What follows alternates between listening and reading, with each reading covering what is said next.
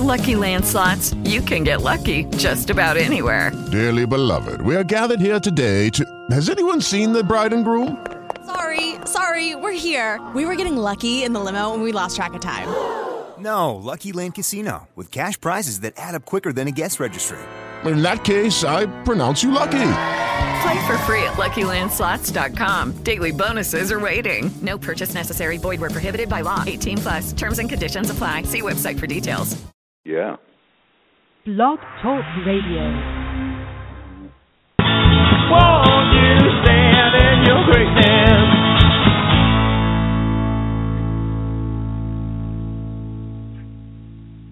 Good morning. Welcome to the Nurtured Heart Approach April podcast. I'm Catherine Stafford. I'm a licensed clinical social worker in private practice here in Washington State, and I'm also a Nurtured Heart Approach advanced trainer, counselor, and author. I'm very happy to be back this month with my co-host, Howard Glasser, who is creator of the Nurtured Heart Approach and chairman of the Children's Success Foundation. Good morning, Howie. Good morning, Cass. How are you? I'm fine. How are you? I'm good. I'm having a really busy morning, and so this topic is perfect timing for me, and I'm really excited about being mindful. Yeah. I want to hear what our wise guest has to say. Absolutely.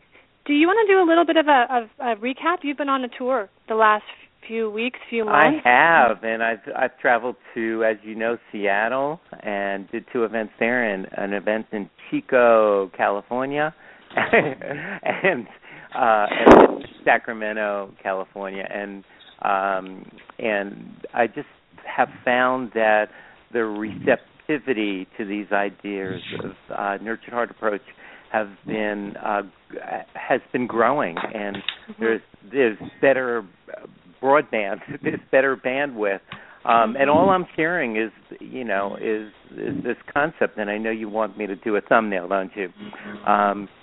It's for new listeners. The Nurtured Heart Approach is a way of connecting with people in a way that really can serve the purpose and intention of relationship, of our desire to help children in particular awaken to how great they are. Our normal ways of urging kids to be great usually come at the worst moments in time, in the midst of problems, and for some kids, they drink in an impression that they're more loved, more they get more connection with people when things go wrong. Nurtured Approach is about turning that around. So that's it in a nutshell. That was a beautiful nutshell. Thank you for that. You're welcome. Thanks we have the extreme. It's I got to tell you too before I move on, Howie. The feedback that I've received from people who did go and see you here in Seattle is just really, really positive, and that how clear your intention clearly is when you're out there giving your message, and how present you were, and really, really lovely positive feedback. So thank you for visiting up this area. I appreciate that.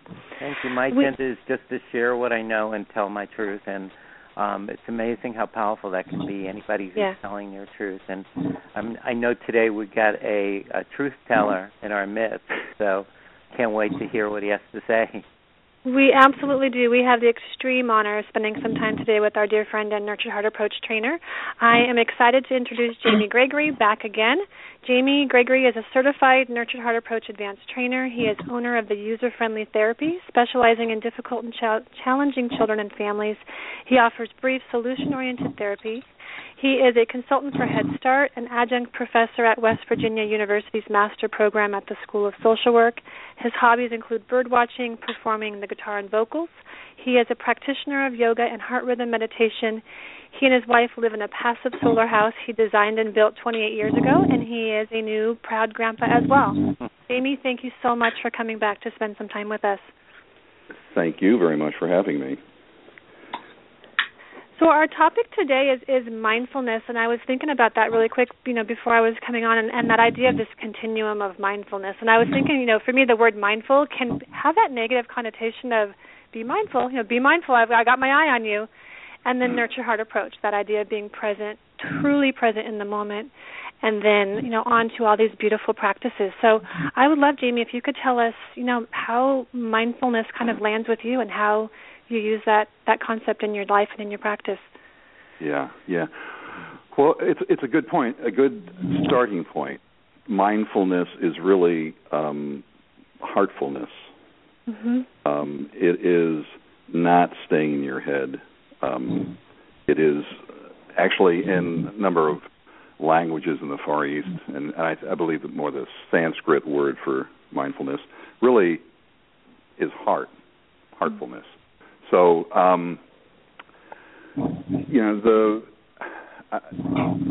you said in the introduction, I've been a practitioner of heart rhythm meditation, but I've also for many years now, probably about 14, participated in a fairly regular basis with a Sangha, a learning community that's based on Thich Nhat Hanh's work.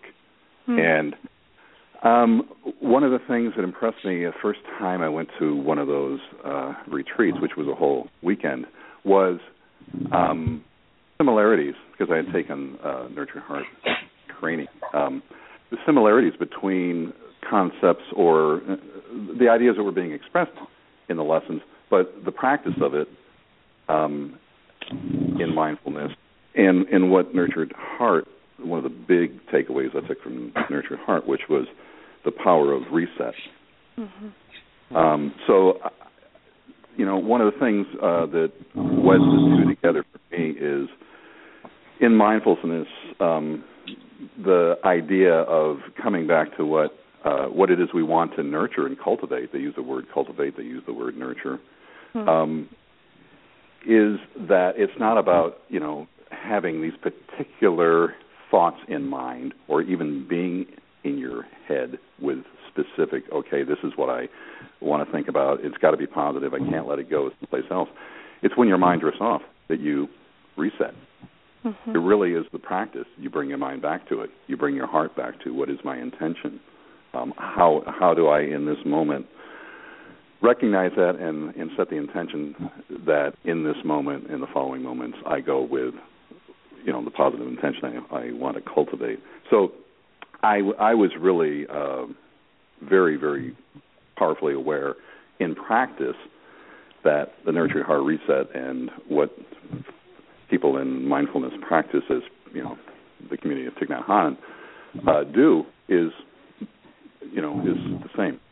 That's what it's about, bringing your heart back to what you want to cultivate. Jamie, I'm spilling over with, like, there's at least 10 paths to go with on what you just said. It's so inspiring. I hope it's okay that I jump in. Absolutely. I'm moved by the Sanskrit that I didn't even know in any remote sense that it translates to heartfulness, and the implications of that are huge. And what you're saying about resetting, lately I began talking about this at the summit, and a few people have run with this, and I've heard the word percolating in the community.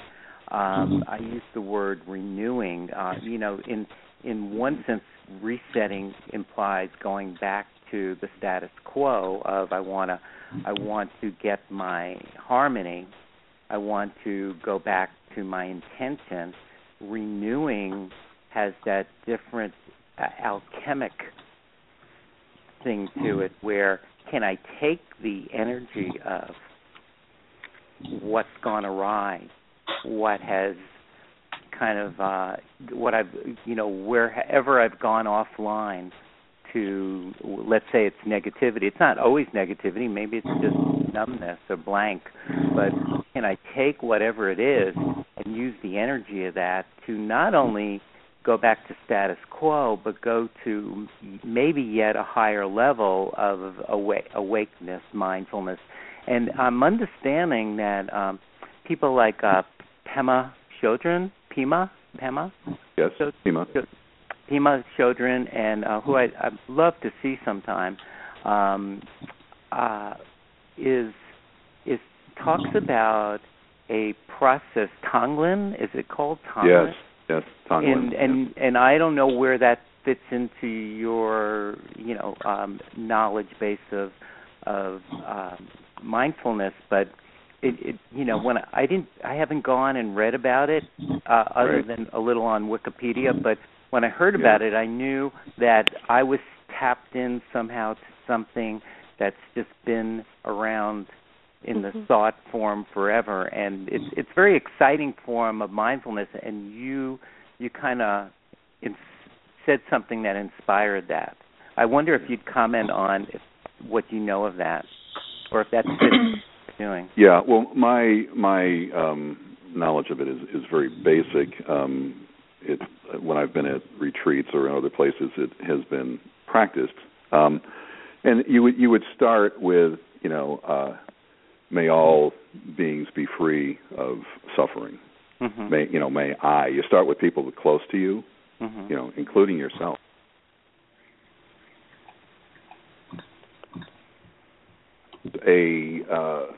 So I might say, I wish my wife, my spouse, Nancy, ease.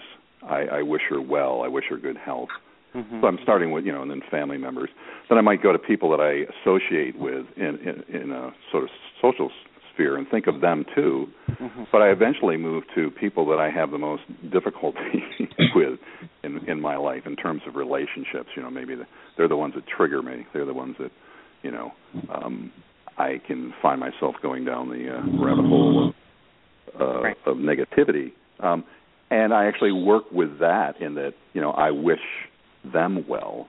I wish, that no harm comes to them. I wish them ease. And generally my experience has been is that what it seems to be in terms of if I had,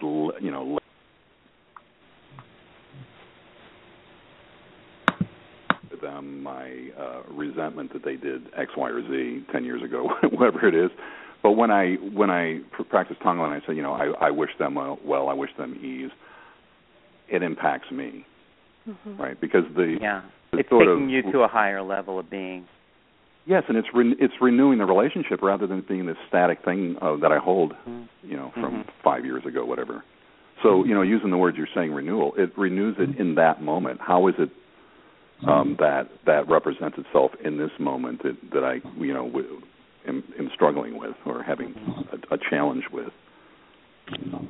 And so that's my sort of basic understanding of it. Well, that's a beautiful use of mindfulness. I appreciate it answers Catherine's question too of how do you bring this into your life? Yes. Yeah. Well, one of the ways that I have been more and more aware of I'd say about the last year and a half or two is that in Nurtured Heart and working with families, there was a period of time where I would tend to be maybe a little too quick to go, okay, well, that's negativity, and I'm going to, reset, or I'm going to go someplace else. I find that I have much more of a tolerance now for what I might have considered negativity, and that I might have tried to steer away from or reset away from in the past with people because I didn't want them to get into negativity. And it seems to me, my experience of it is that now when I trust that, we can move into things that in the past I would have had some worries or concerns that it would just go into negativity and get lost. And go into those areas and really come out with some deeper understanding, deeper healing than previous. And so I've been thinking about it. I think my understanding of it is that it's taking care of those areas of people's lives, conflict, leftover resentments, things like that. It's taking care of those without getting lost in the negativity. It's sort of trusting that they will do that sort of thing in a responsible way without blaming or displacement or any of the things that I would have been worried about them getting into before. Does that make sense? I'm curious how it's played out. Has it helped your work, or have you seen any ramifications in how people learn the approach and take off with the approach? One of the ways that it has showed up in recent work with some families is that the parents, as a couple, as the parenting dyad, they step forward and they go, you know what, we'll get to helping the kids, but you know who really needs it most? It's us. When I've allowed them to get into the things that are a little muddier, a little murkier, and trusted that we would emerge with healing, with positivity, with a feeling of direction to go in, with hope, rather than just sort of getting lost down that rabbit hole. What's happened is the parents have come forward and said, we want you to work with us. And it has made perfect sense, because the experience part of that, of working with the whole family, quite often got derailed by the parents, in their own sense, sort of presenting in a way that they need the nurturing, so much before their kids could be the recipients of it in the work that I was doing with them. So that's one of the ways it's shown up. It's identified who. It's helped me identify, the order of the work with that, with certain families. Catherine, do you want to? Yeah, I was thinking about what you said, Howie. There's so many different ways to go, and when I was hearing Jamie talk, I was thinking, Jamie, about this kind of evolution, if you will, of how the understanding of what the concept of reset really means has been doing over the last couple of years that I've been around anyway. And like you said, the idea of taking the focus off behavior and the kids and back to the adult in that room, in that moment, right? And how do we teach them that process of being mindful and being able to reset? And so that's the question that I have, I guess, as a mom, mom of 4 kids and a busy life and being in the trenches. All the stuff that you're talking about is so beautiful, but it's so outside my realm of, experience and where I am in my life that I'm thinking, all right, I love this stuff. How do you teach it in the trenches? How do you teach what you're talking about? And that's what you started talking about just now. Where's the starting place when we have a family walking in our door and we're talking about this idea of learning the process of reset and learning these mindfulness strategies, if you will? Yeah. Well, one of the ones I have is to interrupt. If it's getting loud, somebody's really yelling, lecturing. They're not in that moment. I can see that clearly.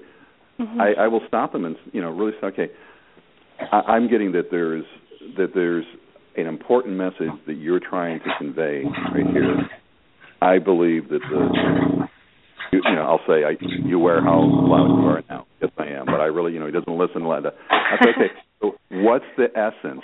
Take a couple of deep breaths while I say this to you, and they do, and I'll breathe along with them. I go, okay, what's the kernel? What's the essence? If you had to say it in 4 words, or just a short time, what it is you're trying to convey to your child, and then they'll say something that, in general, is very caring.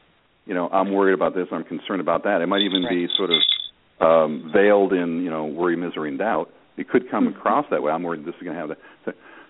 But I'll work with them to get the message into a positive frame about what is the intention of what you're trying to communicate. Right. And it when you boil it all down, it always comes down to I want them to be successful at, and then fill in the blank. Yeah, that's what people underneath all the gruffness.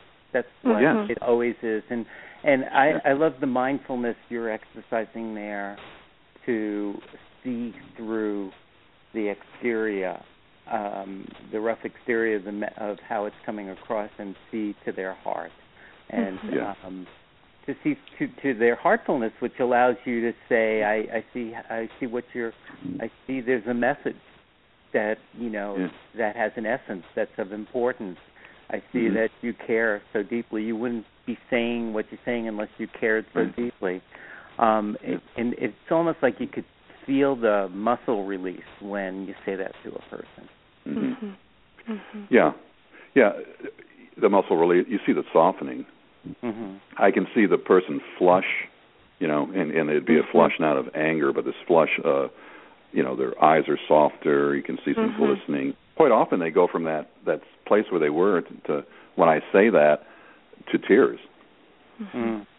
And then they might sort of shake, wave their hand that they can't go on. And I said, you can cry with your voice.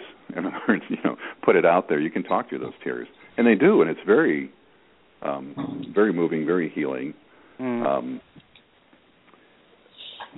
And one of the other analogies I use for them too is that when your child's crying when they're little. I'm a grandpa, as it was said in the intro, and as I'm talking to you, I'm looking at a picture of Cole.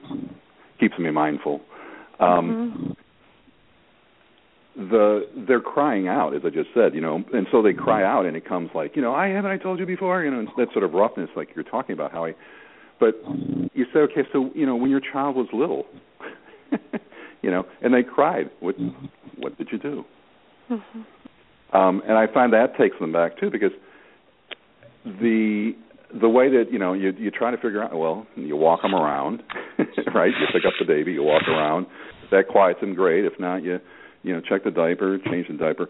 But taking care of your feelings in that way, instead of what I'm trying to say is looking into the okay, so I have anger, I have this frustration, I'm with my child, but how do you take care of those emotions in the way like you would if you were taking care of a child,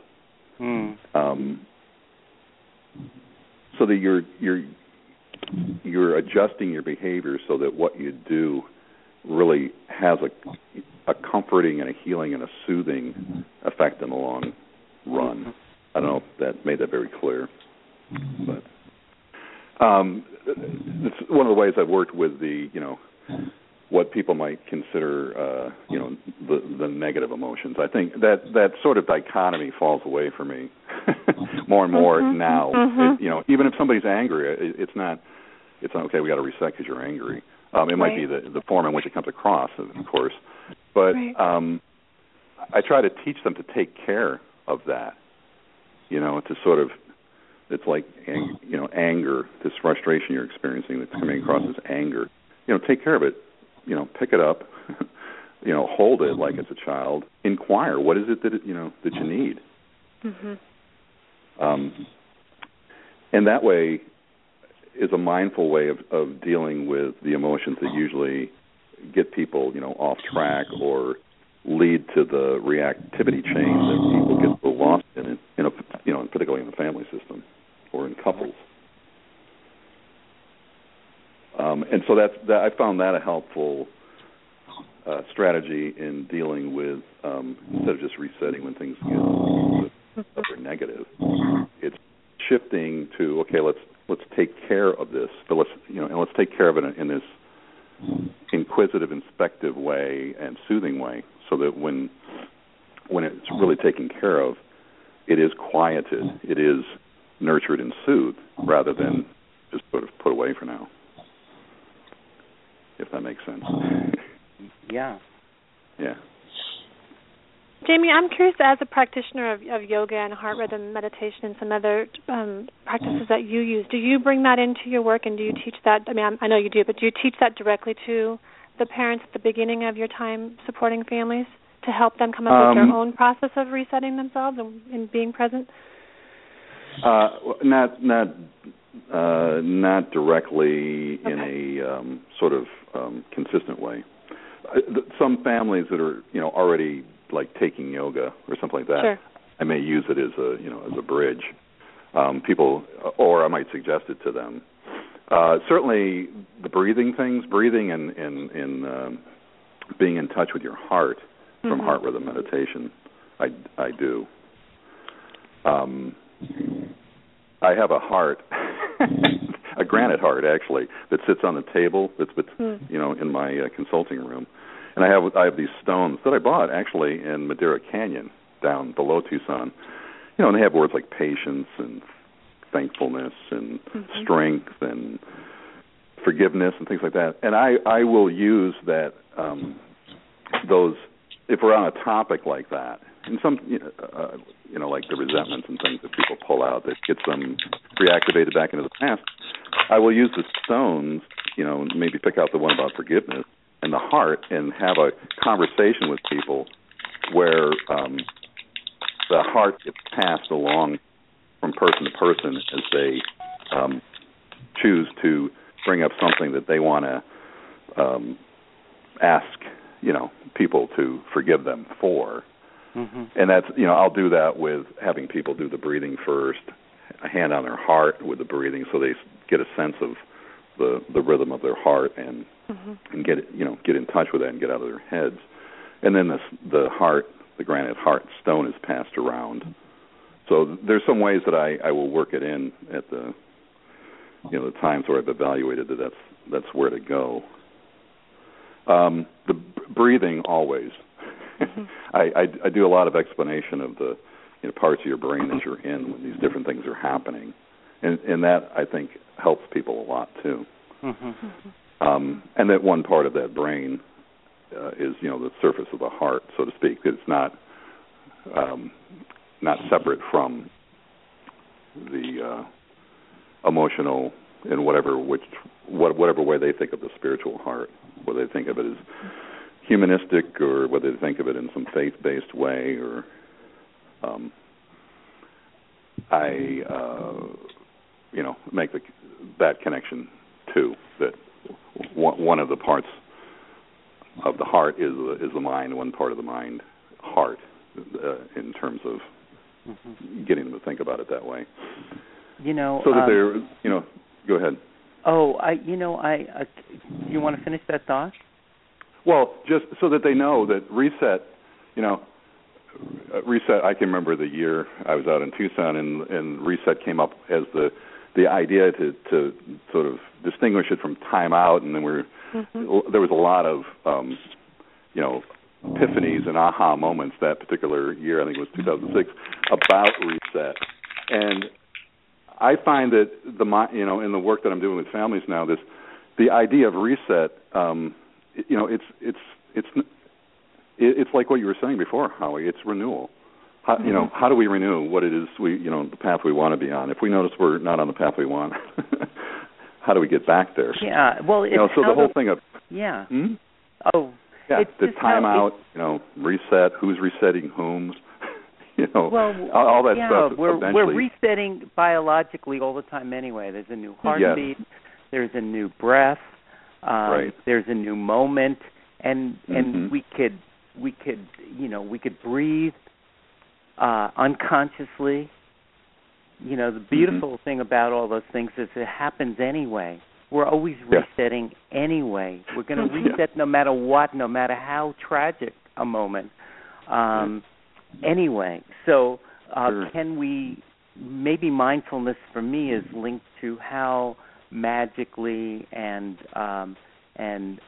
mindfully we can reset, how we could apply purpose and intention to resetting, so that it's we maybe it's a way of capturing really being in the moment is like what I try to explain to people sometimes without using the word mindfulness or heartfulness is here's this child looking like they're going to retaliate to something, to being teased, and they look like they have steam coming out of their ears, and they're furious, and they're about to. You could see they're considering retaliation, but the truth of this moment is they haven't done that. The truth of that moment is they're feeling their feelings. There are strong feelings. How can we enter into the truth of this moment, knowing that next moment they might retaliate? So then there's a new truth. But in this truth of the moment, can we speak to that and say, here's what's beautiful about that? You're not swearing or cussing or hitting. You're handling these strong feelings well. You're exercising wisdom at the moment. And just want you to know that. Even if you decide to retaliate next moment, that's a choice, and you're making a choice right now not to. And you know, in a way, we're teaching mindfulness without using the word mindfulness, in my humble opinion. We're mentoring children, we're mentoring adults to be aware, and mindfulness to me is very connected to awareness. Even though I'm not a student per se of mindfulness, I've happened upon it. Mindfulness to me is how do we bring ourselves to the moment? Well, you know, we could hoist around that term, be in the moment, be here now, or we can find some practical way of actualizing that. And you know, I believe Nurtured Heart Approach has some elements, at least, of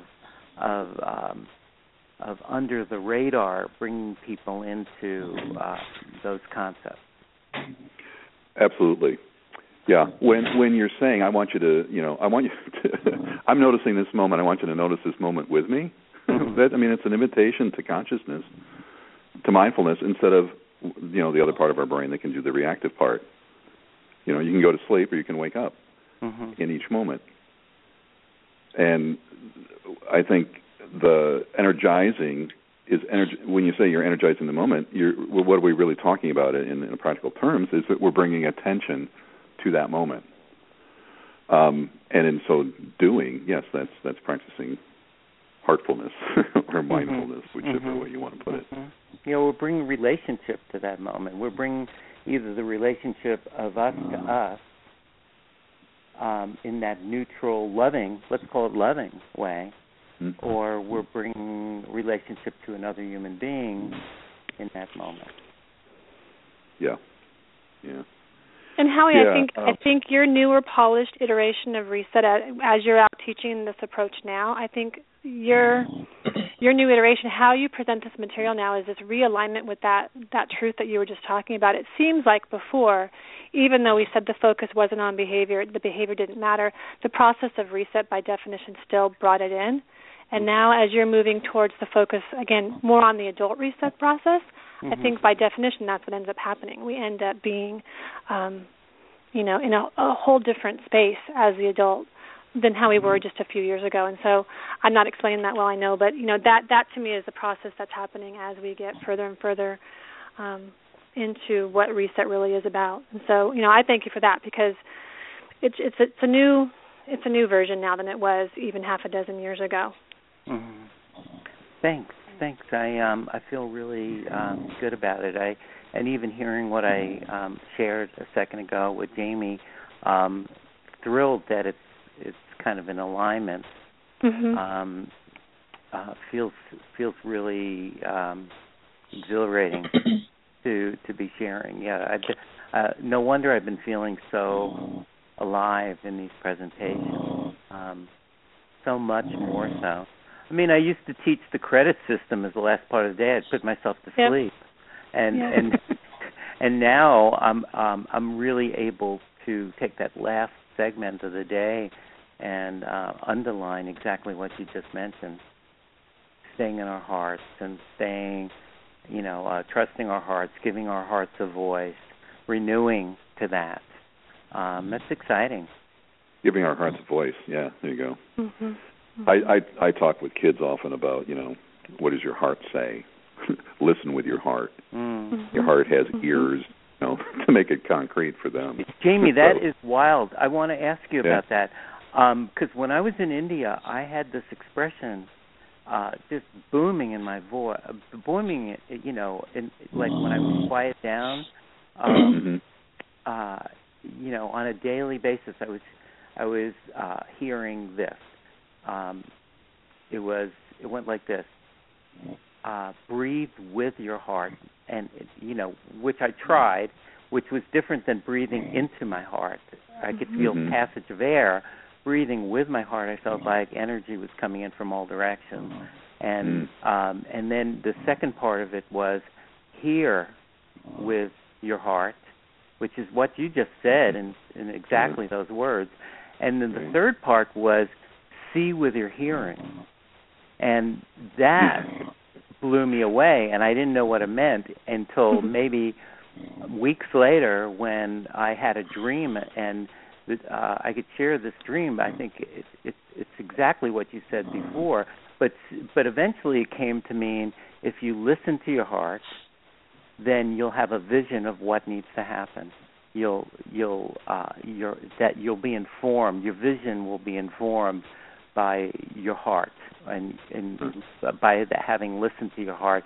And the dream was I saw a family on a porch, and there was a child in a armed chair. Like it looked like an electric chair without the restraints, and the father was puffing on this big cigar, and then he breathed it into the child's face. And in the dream, I immediately called CPS, but because I was exercising that breathing, hearing, seeing thing, I was able to completely get that father wouldn't be doing that if he didn't incredibly love his child and so wanted to spare his child the agony of smoking. So he was trying to deter the kid from smoking. It allows you that mindfulness of. So I would love to hear you comment on anything I just said. Well, I'm breathing it in, taking it in. When you said and see with your hearing, that I just had to stay with that for a little bit to take it in, but I get what you're saying there. I don't have anything to say about that. Just sit with it myself. Well, I love that you added that piece of hearing what your heart is saying. Mm-hmm. Maybe you could comment on that some more, give an example of how that plays into your practice, because that's mindfulness to me. Mm-hmm. Yeah. Well,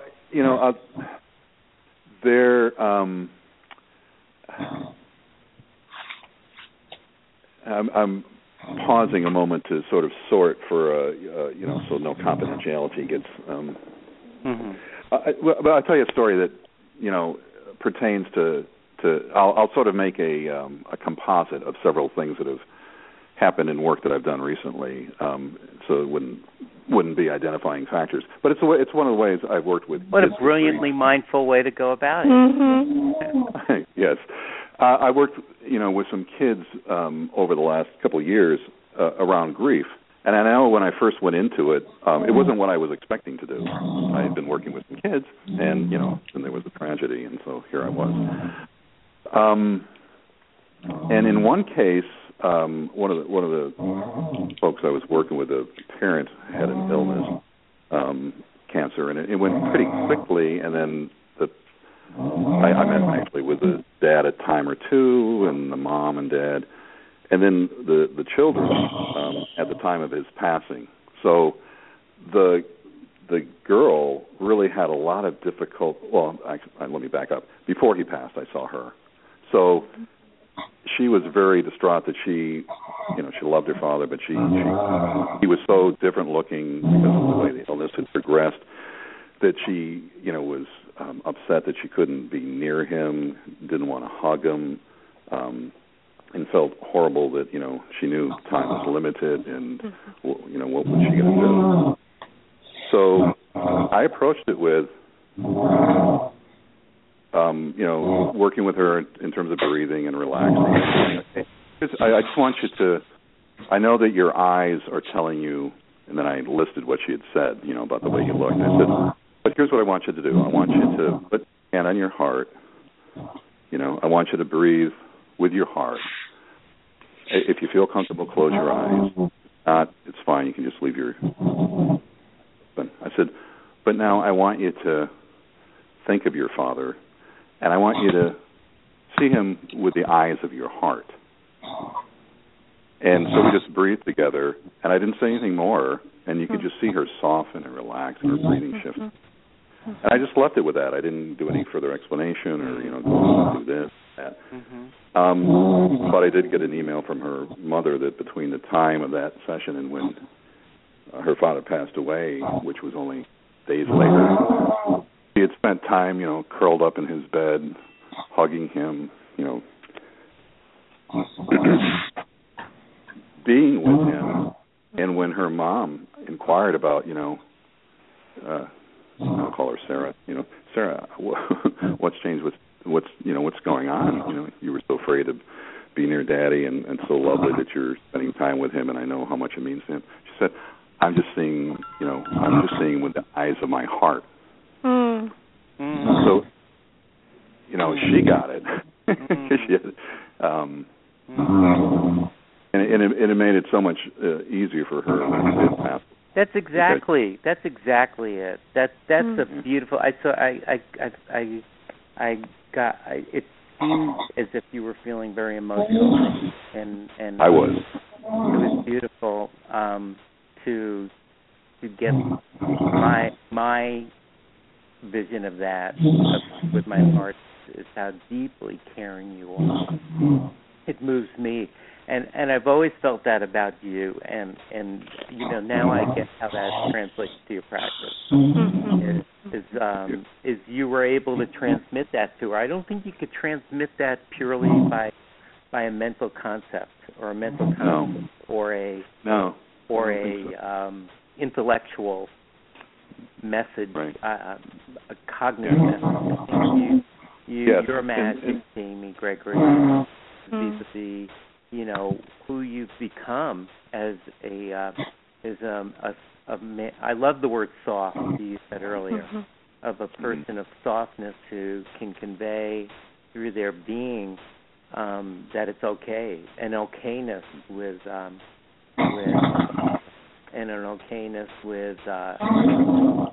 your heart, that you can help people in their heart.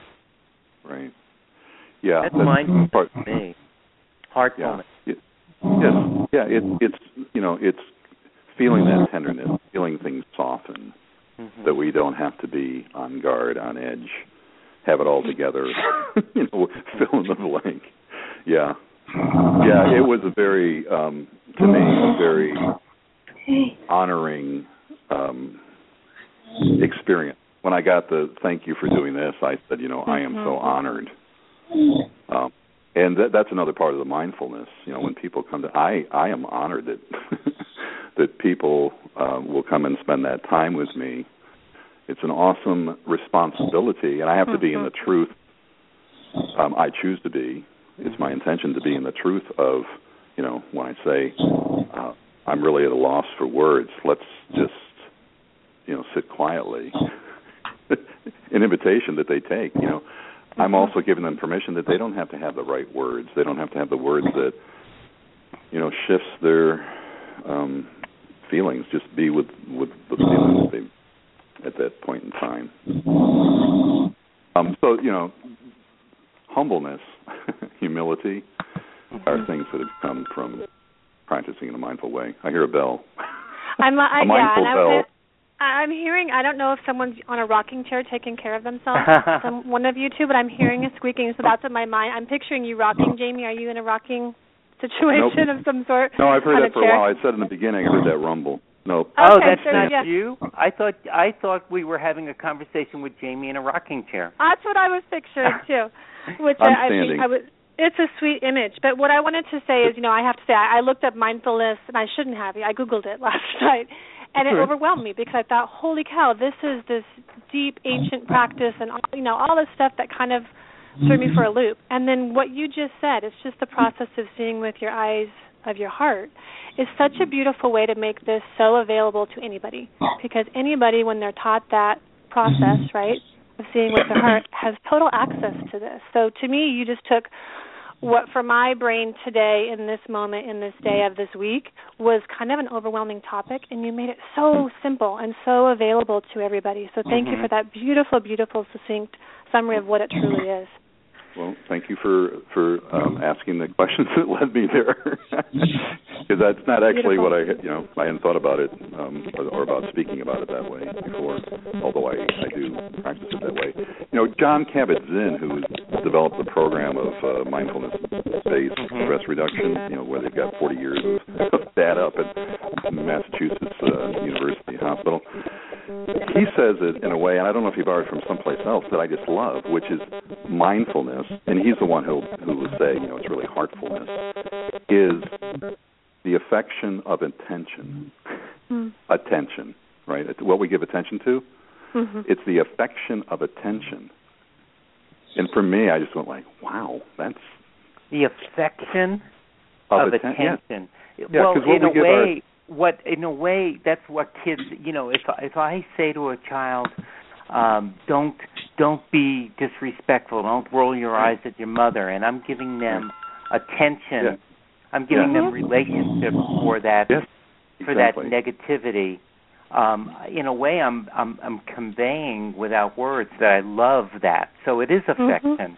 It's the affection of attention. Right, and when we are clear about what it is we value, what we love, how we love, and it's aligned with you're showing your respectfulness by coming in a house and taking off your shoes and putting them in the entryway and not being loud because I was napping. When I say I love the way that you were so considerate, so thoughtful. The attention I'm giving that says, here's my affection. It's on a number of different levels. I will give attention to what I like, and I like what I give attention to. I mean, it says both. It works both ways and at different levels. Yeah, so I thought he had it very succinctly when he said the affection of attention. He's so brilliant, and he's I actually got to meet him, and he got to find out about Nurtured Heart Approach because a dear friend at U of A was the person who brought him in to do a lecture, which was standing room only. Man, did he draw a crowd, and he rocked it. And he picked him up at the airport and spent the whole time telling him about Nurtured Heart, and then there was this reception that I was invited to. And we got to chat for a few minutes. He's a beautiful human being. Yeah, that comes across in some of the videos I've seen. I need to attend something with him soon, so I get to hear his brilliance more. Yeah. Last spring, I spent time with Dan Siegel and Barbara Fredrickson in a workshop together and told them about the Nurtured Heart. And Rich Hansen. I've heard great things about him. And Dan Siegel knows about Nurtured Heart Approach, too, because we got to have lunch once, too. Yes. He's a beautiful guy, too. Yeah. And he's into mindfulness. He's absolutely. Speaking at conferences on mindfulness now. Yeah. Well, when the Dalai Lama read about his thing about the brain years ago, he invited him for an audience. And Rich Hansen's book, which I'm rereading, is called Buddha's Brain, where it goes through the neuroscience of mindfulness. And there's so many things where I read in there that I go, there's Googling greatness. He just called it something different. Wow. Which do you want to water? Are you going to water the weeds or the flowers? Those sorts of things. Those ideas. If something comes up that's negative and you hold a positive thought at the same time, you can transform the negativity into a positive. And then how do you savor it? Those are some of the things. Because one of the things that's a big challenge with some of the people I work with is, you identify the positive and they go, okay, let's move on to the next. I go, no, let's sit here and savor this for a little bit. And so I'm working on other ways that we can savor those things. But I think we're getting close to the end, aren't we? So, Jamie, thank you for that reset back to the moment. A couple things. So I want to go through a couple of our housework, and then I want to leave you with just a minute or two to kind of. So I want to invite listeners, if you want to become a follower of Nurtured Heart Approach channel on Blog Talk Radio, you can follow us on Twitter and Facebook by clicking the icon. Howie, a couple more trainings coming up, and we also have 3 summer certifications coming up. So I wanted to give you the opportunity to give some of those dates, or I have them here if you don't. Thank you. And the new book is coming out. Yes.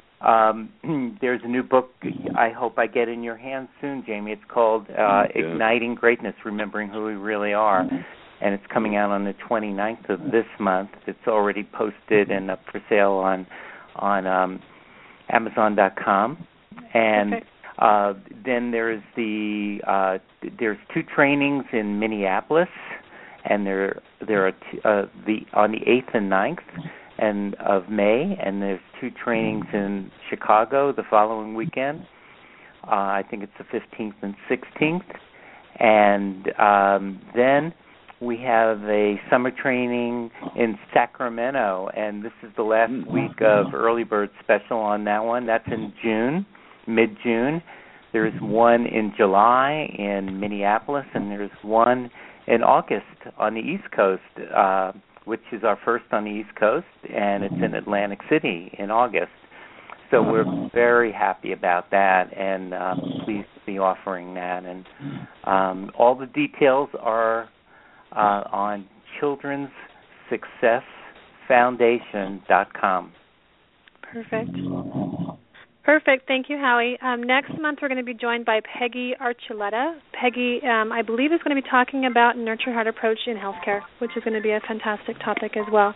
Jamie and Howie, I'm humbled to be a part of this conversation. I'm just humbled. Thank you for that. Jamie, is there any parting words or last things you wanted to kind of mention before we officially wrap up? I would just say that having a grandchild is another level of mindfulness. Absolutely. I bet. We await that, don't we? He's the Buddha. I bet that's so true. It's like, and whenever I hear the name Cole, I think King Cole. And someday King Cole needs to meet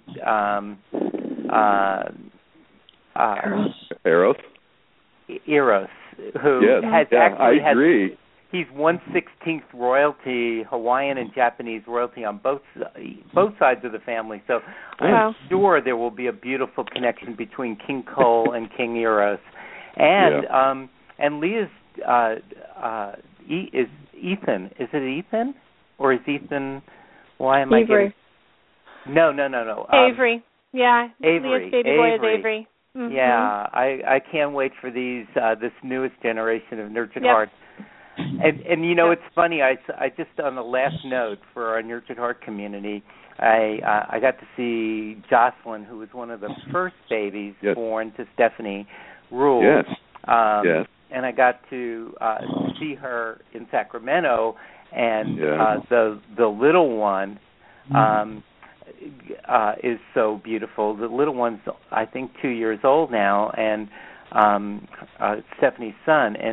And what she said to me blew my mind was, you know, as great as Jocelyn is, she feels like she's using the Nurtured Heart approach in an infinitely clearer way with her son, because she's learned so much from experience. So it's this new generation. I can't wait to meet Cole. And the teaching is better than ever. So I do encourage people who, even if they went to a CTI or a training half a dozen years ago, to come again, because the teaching and the understanding and the awareness and the iterations are ever greater than they were then. So. All right. Thank you so much for your time today, the both of you. And you all. We look forward to the opportunity next month. It was so great. Thank you so much. Take care, y'all. Guys. Take care, y'all. Have a great day. Bye, guys. Bye-bye. Thank you. Bye, everybody. Any stories shared in this broadcast are amalgams of experiences based on the use of the Nurtured Heart approach by our hosts and our guests, and are not based on any particular person, child, or adult.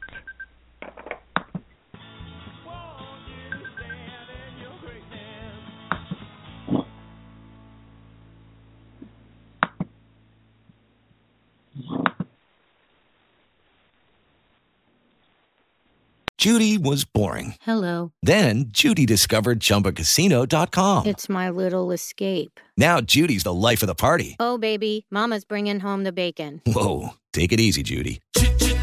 The Chumba life is for everybody. So go to ChumbaCasino.com and play over 100 casino-style games. Join today and play for free for your chance to redeem some serious prizes. ChumbaCasino.com. No purchase necessary. Void where prohibited by law. 18 plus terms and conditions apply. See website for details.